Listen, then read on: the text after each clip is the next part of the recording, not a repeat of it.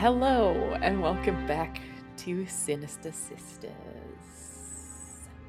Hello. My name is Kat, and I'm joined by my co-host Shrimp. Hey. And we are your hosts, of course, on this Yay. fine Soapbox Sunday. Well, I bloody hope we are, because what else are we doing here if we're not? Just vibing, just talking and stuff. Fun fact about me and Kat, we never shut up. This is true. Especially when we're hanging out. I mean, this is an aside. I don't need to talk about this. Yeah, because you were just complaining about how we needed to hurry up. So I'm tired and want to go to bed. It's 5 p.m. Anyway, so if you like this clusterfuck of a podcast, you may follow us on Instagram at sinistersisters.podcast, Yay. on TikTok at Sinister Sisters Podcast, Yay. on YouTube at Sinister Sisters Podcast. Yay. You can email us at sinistersisterspod@gmail.com. Yay. And we also have case request forms in the various descriptions and bios of our platforms. So Yay. that's our plug. In it. So a Follow few weeks ago now, we talked about the royal family, and we did a very brief dive into the history of the royal family as we know it in modern times. And I had very briefly talked about Edward VIII and his abdication. So today we're going to deep dive into why and how and where Edward VIII abdicated. Let's get it. So I'm going to start with the official story of Edward and why he abdicated. And we did talk about this in that previous episode, so we'll go through it quickly so we're not repeating ourselves too much, but kind of explain what happened. And then we'll touch on some of the conspiracies as to maybe what the real reason was that he was forced to resign from his role as king. Ooh, tea. So, Edward. Sorry, I'm going to interrupt and suggest that if you haven't listened to that previous episode, now would be a really good time to listen to it, just because it has more of a background, and then come back. Yeah, more of a background on the royal family kind of as a whole in the last 100-ish years, but yeah, this is the story of Edward. So, Edward VIII ascended the throne upon his father's death in January of 1936. As we talked about last time, he always had shown some disdain for royal protocol and tradition. But at the time of his ascension, he was actually seen by the British public as a bit of a modernizing force. He himself had the desire to modernize the monarchy and to make it more accessible to the public. He also seemed to genuinely sympathize with the plights of ordinary people during the 1920s and 1930s. When Edward visited depressed mining villages in Wales, his comment that, quote, something must be done, led to concerns among elected politicians that he would interfere in political matters, which is something that was traditionally avoided by constitutional monarchs. These comments, however, made him very popular among Welsh people, and kind of throughout the 20s and 30s, he also met with a lot of ill, injured people, veterans, people in poverty, and the public really liked him. Edward was very much distrusted. Sounds weird. It's a word. It is a word. Edward was very much distrusted by the establishment. So essentially all the establishment is if you think of kind of upper crust people, high level decision makers, people who have social and political sway. So these upper folks didn't like him much. He actually really upset a lot of the aristocracy by treating their traditions and ceremonies with disdain. And many of them were offended by his abandonment of accepted social norms. Yeah. He's for the people, he is. A little Eddie boy. In theory. Yes. In theory. I also learned in my research this time around that He was called David amongst family, so... Well, that was his real name, wasn't it? Yeah. There you go. So Edward met Wallace Simpson in January of 1931, and it's generally accepted that they became lovers in 1934. Wallace would eventually go on to be his wife, and she was an American socialite. Edward adamantly insisted to his father that he was not physically intimate with Simpson and that it was inappropriate to describe her as his mistress. Edward's relationship with Wallace further weakened his poor relationship with his parents. As we discussed in our previous episode, George V, so Edward's father, really favored Edward's younger brother and was open about his belief that Edward would not be a good king. He actually told one court functionary that should Edward become king, he would, quote, wreck the monarchy and the empire. Jeez. Yeah. So, not a good relationship, and this relationship that he had with Wallace Simpson made it worse. Nice. At the time of Edward's ascension, Wallace was seeking divorce from her second husband, who was a wealthy shipping company head person. Once Edward took on the role of king, Wallace regularly attended palace functions, and her husband was suspiciously left off the guest list. Oh, jeez. Yeah, that's so fun. she's still married to him at this point, officially and publicly. No. Oh, what? Her husband, not Edward. But Edward's king now. Edward is king, and she's attending these royal palace functions. She's seen often with him, but she's still married to her husband. Scandal in the palace. What on earth is happening in the House of Commons? And also, this is the 1930s, so like, I feel like friendships between men and women were much more like rare. Yeah. Versus how they are today. So men and women can't be friends. They'll only want to dick each other. Apparently. So, in the summer of 1936, Edward decided against the traditional prolonged stay at Balmoral Castle, which is typical of the monarchy, in favor of a holiday with Simpson in the Eastern Mediterranean. Again, she's still married at this point. Jeez. Their holiday was widely covered in both American and European press, but it was not covered at all in the British press, who maintained a self-imposed silence. By October, I think because they didn't want to damage his reputation among British people. They were sort of like protecting him a little bit. Ooh. That's nice but of them. Well, people knew. The British people knew as well, because it's not like Europe's that far, you know? Yeah, just across the just across the channel, just innit? across the channel, yeah. Yeah.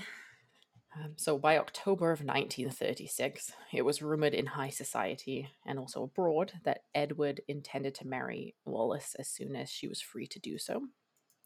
And by the end of October of 1936, this constitutional crisis came to a head when she filed for divorce, and the American press announced that marriage between her and the king was imminent.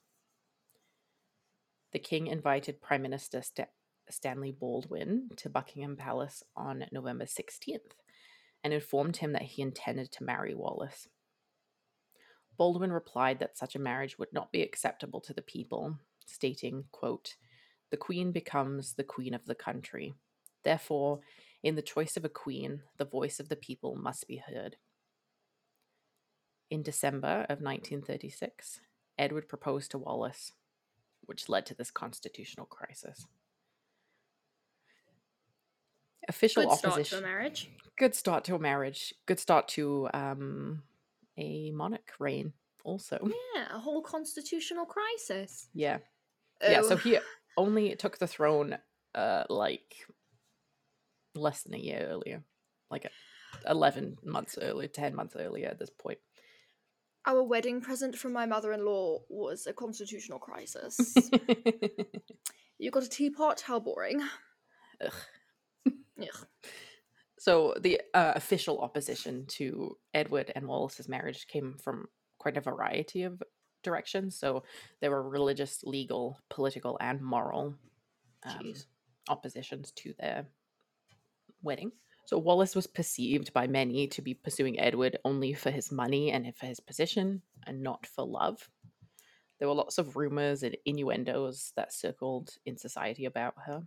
The king's mother, Queen Mary, was told at one point that Wallis might have held some sort of sexual control over Edward, as she had released him from an undefined sexual dysfunction through practices she had learnt in a Chinese brothel. She cured him of his erectile dysfunction? I guess so. Imagine, like, imagine telling that to somebody about their son. Yeah, right? Like, boundaries, please. Yeah, literally. Let alone Queen Mary, who was like this very proper woman of like long royal descent. Anyway, a literal queen. Yeah. You hear Wallis was like banging your son and she fixed him. She was doing cartwheels on his dick, and it made him so he could make babies again. Yeah. And she learned that at Chinese brothel. Oh, not the Chinese brothel? Anyway, I thought that was funny. It made me giggle. You have to leave that in. Okay. So as the British monarch, Edward Stark. So, as the British monarch, Edward was also the head of the Church of England, which at this time didn't allow divorced people to remarry in the church if their ex-spouses were still alive. I think that at this point it's important to remember the time frame that we're looking at, and religion at that time was much more ingrained in society than it is today, and things have changed in recent years. Yes. So the monarch was required by law to be in communion with the Church of England. In 1935, just 1 year earlier from this constitutional crisis, the Church of England had reaffirmed their position, saying that, quote, "In no circumstances can Christian men or women remarry during the lifetime of a husband or a wife." Therefore, Edward, trying to marry a divorcee who would soon have two living ex-husbands, would directly conflict with the church teachings and Edward's role as the head of the church. Wallis's first divorce, which happened in the United States, came on the grounds of being emotionally incompatible, which was not recognized by the Church of England as a legitimate reason for divorce. And if challenged in English courts, it might not have actually been recognized under English law. Oh. At that time, both the Church of England and English law considered adultery to be the only grounds for divorce. So under this argument, her second marriage that she was currently seeking a divorce from, as well as her, potential future marriage to Edward, would have been considered bigamous and considered invalid. Oh, jeez. Yeah. So shortly after Edward and Wallis were married in 1937, the Matrimonial Causes Act was passed, which actually allowed for numerous other divorce justifications at the legal level. So seems slightly suspicious that it came just shortly after they did legally get married. And now the Church of England, in the 21st century, allows for remarrying, but leaves a decision on if it's an acceptable remarriage to the clergy member who's performing the ceremony. The guidelines essentially are to ensure that the marriage itself, or the remarriage, the second marriage or whatever, would not be causing any harm to any of the parties involved. So they have some questions to consider, like, is there still ongoing court proceedings? Did this relationship cause the end of the previous marriage? That sort of thing. And so just to ensure that it's holy, I suppose. And then, of course, under civil law, remarriage is allowed and you can do it as many times as you'd like, as far as I'm aware. So that piece of it has definitely changed in recent years. Another reason that was given officially as to why Edward and Wallis's marriage was so strongly opposed was due to the strained relationships between the UK and the USA at that time.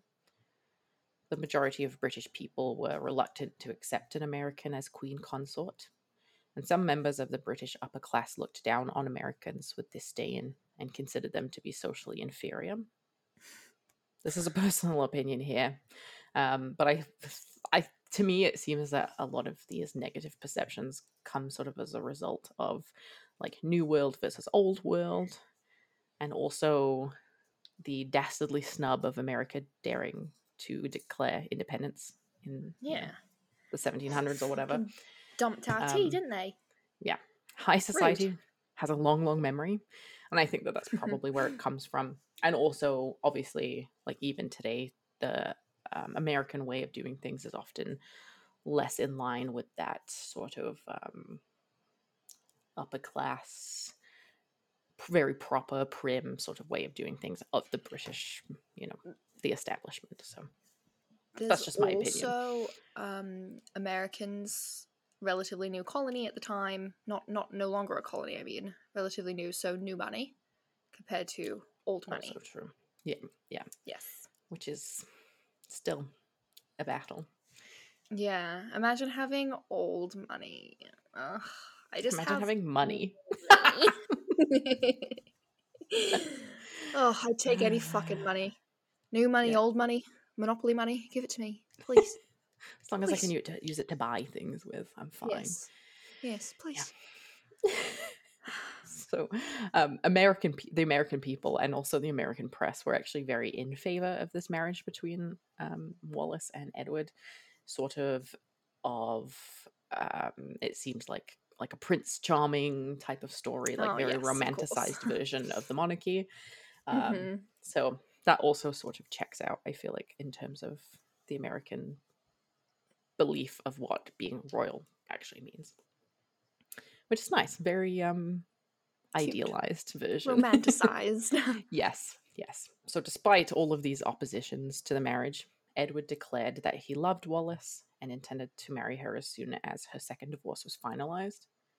And then, as we know, as I've sort of alluded to already, and we talked about in that previous episode, this decision led to Edward's abdication of the throne in mid-December of 1936. In his memoirs, he wrote that he made this decision reluctantly, but with some sense of relief. His is the only voluntary abdication by a monarch in British history. Wild. Yeah. So this decision typically, kind of in the official storyline, is portrayed as a man trapped between, his duty to the crown and then his love, before eventually choosing love. However, are there other reasons behind his decision? Was he forced out of his position as a result from other forces? So let's break down the conspiracies here. Yeah. So in my research, it seemed that a majority of the speculation as to why Edward may have been forced out came from the idea that his alliances didn't really lie in the right places, didn't lie with the crown and the British people. So prior to becoming king, when Edward was the Prince of Wales, he spent quite a bit of time in America, and he seemed to feel most at home there rather than in the UK. "I'm liking the Americans more than ever," he wrote excitedly after visiting American troops in January of 1919. "I'm just longing to go to the States. But we must be closely allied with the USA, closer than we are now, and it must be lasting, and they are very keen about this." Edward was weary of the constraints of the old world and was, quote, yearning to breathe free. He was seduced by American culture, language, music, dancing, and consumerism. I thought this tidbit was cute and a little bit of a Canadian connection. On his journey through Western Canada, kind of around the same time as he was Prince of Wales, he was so impressed by the grandeur of the prairies that he, on impulse, bought a cattle ranch in Alberta. Cute. Yeah. Does he still have it? Well, he's I guess dead, he wouldn't still have it now, but like... Yeah, he kept it. The tea? Yeah. What happened to it now? What happened to it? I don't know. Do you want me to look it up? No. It'll just remain a secret. Edward wrote in his memoirs, quote, "America meant to me a country where nothing is impossible. By contrast, England was a place where many things were impossible to him, including the wish to marry the woman that he loved. His encounters with America, yeah. His encounters with America were largely positive, and they were formative experiences in his life that shaped his destiny. As one historian claimed, long before he fell in love with Wallace, Edward had fallen in love with America. If not for America, King Edward VIII would have never abdicated." So, interesting position. I do believe that. I think that was an American who said that. So maybe take it with a grain of salt. A pinch of salt, yes. And then I would say that the main conspiracy surrounding Edward's abdication being a forced thing is that he was a Nazi sympathizer, and he actually believed in fascism and what Hitler was sharing as a great vision for the world. Wallace was also quite strongly tied to Nazi Germany. So Edward himself was pretty loosey-goosey with discretion, especially of private, confidential documents that were provided to him as a result of his royal lineage. Top secret files were often left on display for any visitor to Edward's home. And among those socializing with the king, and also after he abdicated, were Italian and German diplomats. He also shared highly sensitive documents with Wallace and discussed their contents with her. At the time, interception by intelligence services revealed that both the French and Swiss embassies in London were reporting to their governments that Wallace had a really strong influence over the king. And the foreign secretary at the time believed that she was in the pocket of the German ambassador. Jeez. Some people actually believed that she was an agent for Nazi Germany.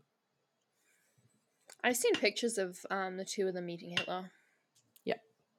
I'm going to talk a little bit about that in a second here. And we'll include some of those photos in the case file and in the video. But sorry, what were you going to say? I'm pretty sure she bowed to him, didn't she? Yep. She did. Ooh, I'm foreshadowing. You are. Mm-hmm. So at the time when Edward was still king, the Foreign Office obtained leaked dispatches from the German Reich ambassador to the United Kingdom, which revealed his strong view that the opposition to Edward and Wallace's marriage was motivated by the wish to defeat those Germanophile forces which had been working through Mrs. Simpson. So essentially, that the opposition was largely due to the fact that she had German ties. I think it's important to note here that some of this, anti-German sentiment does seem a teensy bit hypocritical.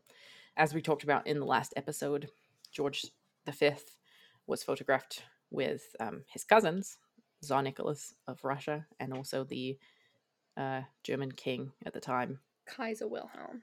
Kaiser Wilhelm, thank you. And they look like triplets. They do. They really do. Like the British royal family is German, essentially. Yes, but I think we should recognize the fact that just because you have German ties doesn't mean that you agree with being a Nazi. True. Very true. Yes. Yeah. Anyway, but that's, well, most people in the royal family had some German connection. So just because they had German friends didn't really mean much of anything. Yeah. This is after the Kaiser too, isn't it? Yeah. Hitler took over after the Kaiser. Yes. He was assassinated, wasn't he? Maybe. I'm not sure. I don't know too much about German history, actually. The Tsar was assassinated. The Tsar was assassinated, yeah. Yeah. Okay. So, in October of 1937, Edward and Wallace visited Germany against the advice of the British government and met with Hitler at his Obersalzberg retreat. This visit was highly publicized in the German media. During the visit, the Duke gave full Nazi salutes and was photographed extensively with Hitler. After this visit, Edward wrote a thank you letter to Hitler, initially written in German. The translation reads, "To the Führer and Chancellor, the Duchess of Windsor and I would like to thank you sincerely. Our trip through Germany has made a great impression on us. Many thanks to you for the wonderful time we had with you at Ober Salzburg." Again, a lot of this was never covered in the press in the UK. The BBC felt that the Nazis were trying to use Edward and Wallace to share their propaganda with the British public. And so this information was basically at that time kept under lock and key and was labeled at the BBC as not to be broadcast. So Fun. about 2 years later, the Second World War broke out in September of 1939. Initially, Edward was assigned as a British military mission in France as a general, I believe. He had served during the First World War as well. In February of 1940, the German ambassador in The Hague, in Netherlands, claimed that Edward had leaked Allied war plans for the defense of Belgium. Jeez. When Germany invaded the north of France in May of 1940, Edward and Wallace fled to Lisbon in Portugal. It was reported, or has been reported since, that Hitler arranged for their safe passage from their home in France into Portugal. And they were hosted by an individual called Ricardo Espirito Santo. British intelligence reports claimed that Espirito Santo dealt in stolen goods and that he was, quote, in effect, acted as a banker to the Nazis. Jeez. Yeah. And they've got some Nazi ties, these two. Yep. Edward also reportedly made a variety of comments so this is all speculation, but apparently made these comments to like his staff members and things like that. So, quote, "After the war is over and Hitler will crush the Americans, we'll take over. They, as in the British, don't want me as their king, but I'll be back as their leader." He's also was reported as saying, "It would be a tragic thing for the world if Hitler was overthrown." I have a really important question. Did people know what Hitler was doing? Like, did they know that he was killing so many Jewish people and disabled people and things like that? I don't think people necessarily knew the like how extensive it was. I think that they knew that there was some like, racist, ableist, type atrocities happening in Germany, but they didn't quite know the extent of them. And I think as a general rule, the German public didn't know what was going on. Okay. Yeah. The So, initial drive to stop the Second World War was because Hitler annexed Poland. Yeah, but so the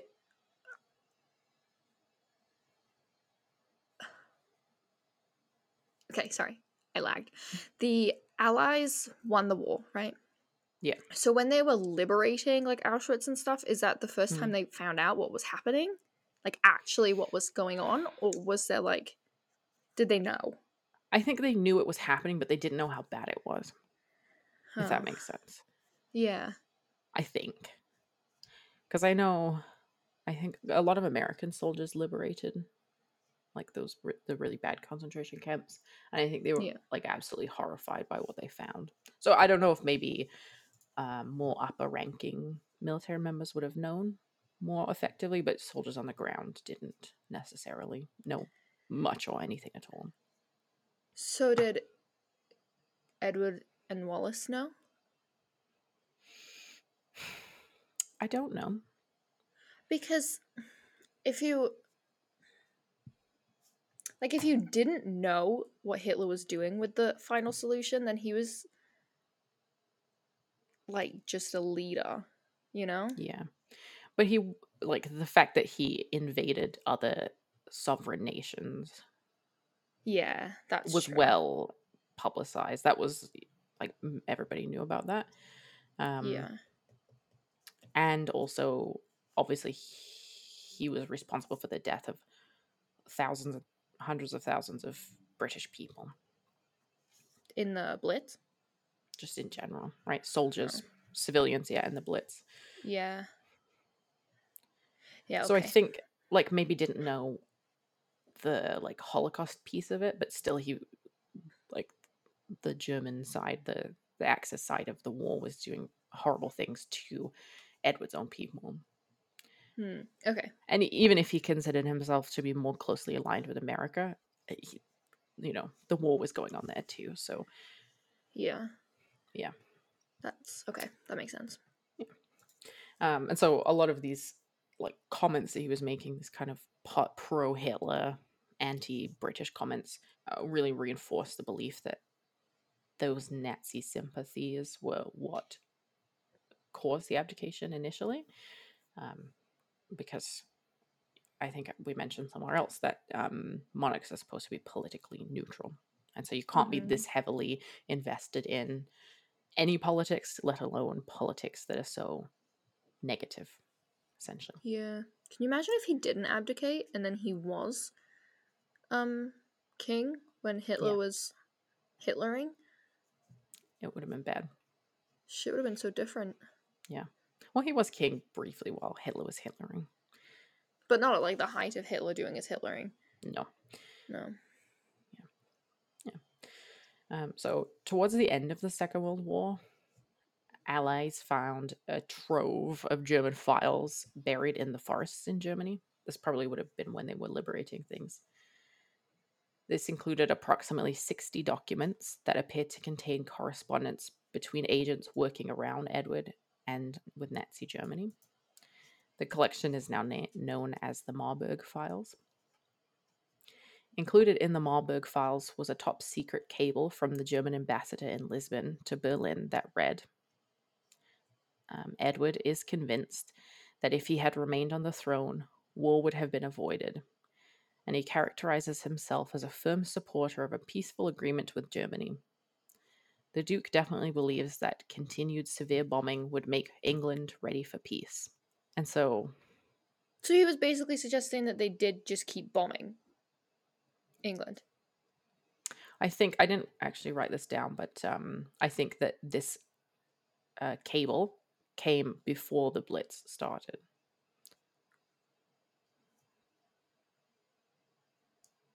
So, yeah. Thousands of people died in the Blitz. And like entire um like cities were flattened. Coventry? Yeah. Including, well, I shouldn't say it this way. Edward's own brother was almost killed in the Blitz. Remember we talked about that Oh, last time George the too? Sixth. Yeah, because they Six. stayed, Yeah. didn't they? They stayed. Yeah. So,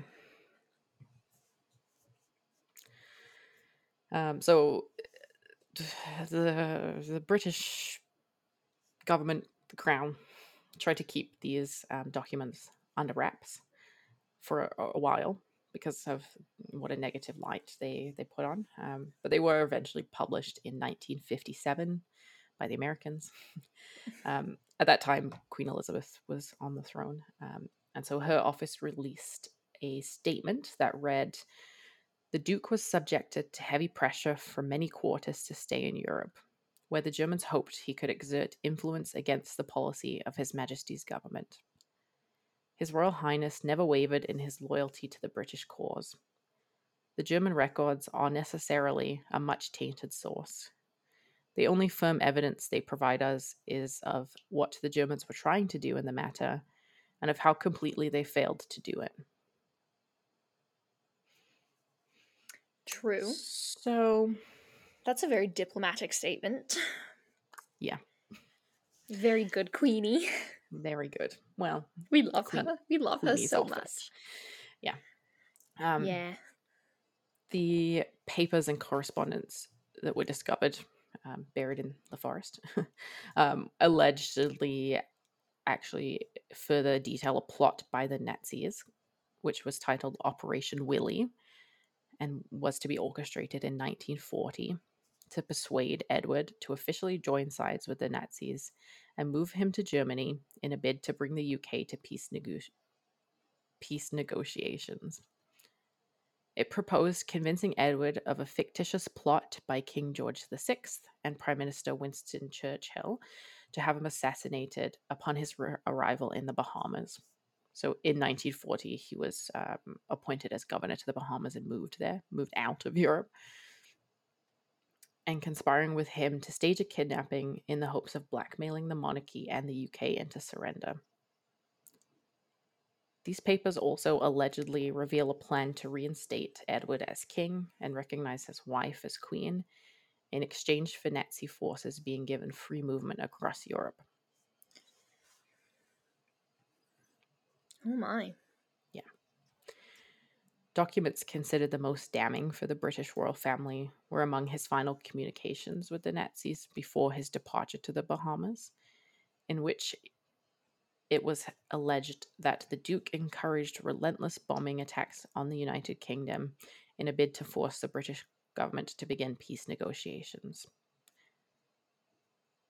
There is not believed to be any form of evidence that the Duke accepted any of the terms offered by the Nazis in a bid to cooperate with Operation Willie, with historians stating that he's actually was more impressed by the encouragement he had to become governor of the Bahamas. But there are some documents that allege to confirm he sympathized with Nazi ideologies. Many historians have suggested that Hitler was prepared to reinstate Edward as king in hope that he could establish a fascist Britain, and allegedly Edward agreed to do so after reaching Spain. Jeez. Yeah. The Soviet intelligence services were convinced of the Duke of Windsor's treachery when the war broke out. It's probable that they had an informer in his staff, Edward's staff. And in 1940, they reported that he was conducting negotiations with Hitler in order to form a new English government and conclude a peace with Germany contingent on a military alliance against the USSR. It was also reported around this time that Edward was an anti-Semite and reportedly blamed, quote, the Jews, the Reds, and the Foreign Office for the war. Gross. What the fuck? Yeah. The Royal Archives have always ensured that letters from German relatives of the royal family in the run up to World War II have remained closed. So you actually cannot view any of this information from the Royal Archives. A lot of this information comes from other archives, Germany, Spain, the USSR, Russia. So, Suspicious. and naturally, that leads to conspiracy theories, because what are they hiding? Yeah. Right? So, all of this Nazi sympathy bit is, of course, alleged, but there does seem to be some proof that at least they were rubbing shoulders with the Nazi party. So, what do you think? I think, like, if they were sympathizers or not. Just what do you think in general? I don't know. I think that Edward was, from what I've read and what I've seen, Edward was, and from what you said, his dad didn't like him, and his dad didn't want him to be king. And I think he married this lady, whatever, but I think I wouldn't be surprised because Hitler was a very charismatic person.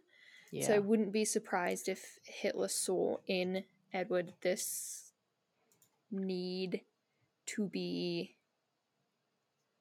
approved of by someone else. Yeah. And use that to manipulate him. Yeah.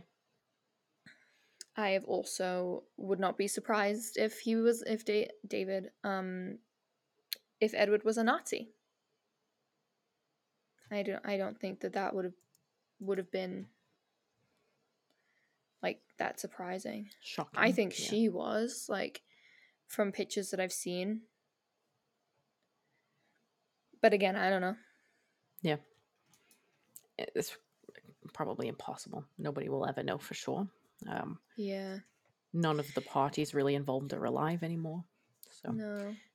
It was sad that I think it was sad that he wasn't allowed to marry who he loved. It was like either yeah. that or his job. I think that's sad. Yeah. But And maybe that's kind of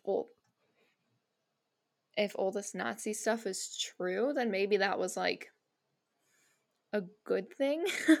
yeah. Or it was just a good scapegoat. Yeah. Right? Because since Yeah. then we've seen people like the people really opposed Charles and Camilla getting married. Hmm. And they were eventually allowed to get married. But they weren't married until Diana had died, Yes. which was the rule that Yeah. Wallace But didn't fit. people opposed their marriage prior to Charles Yeah. ever marrying Diana. Yeah. But we've kind of People, seen things like modernize a bit and yeah, like Meghan Markle had been yeah. divorced and she married in. Yeah. And Diana and Charles, they were divorced, and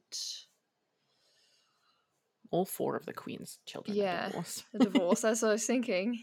Yeah. So Yeah, things have changed a bit. or I also maybe that's think a it's. lie actually. I think Oh, I don't think Edward was Edward is still married to Sophie. yes. Yes, but Andrew and Sarah Ferguson, Yeah. they got divorced.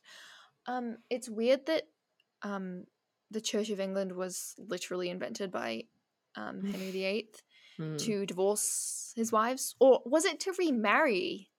Because his wives died. A bit of both. So Well, I guess he killed them, didn't he? But yeah.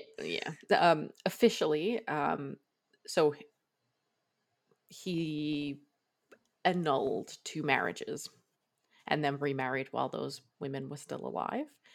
But because they were annulled, it's not a divorce. So it didn't count. So he was allowed to get remarried. we love a loophole. I think that would be an interesting story to cover too, the Tudors. So, friends, let us know what you think. Yeah. Do you think that the abdication was for love, or do you think it was not really an abdication and more of a get the heck out? You Nazi. Yeah. Yeah. Yeah. Check out the case file. There's lots of interesting photos in there, and let us know if there's any cases that you'd like us to cover.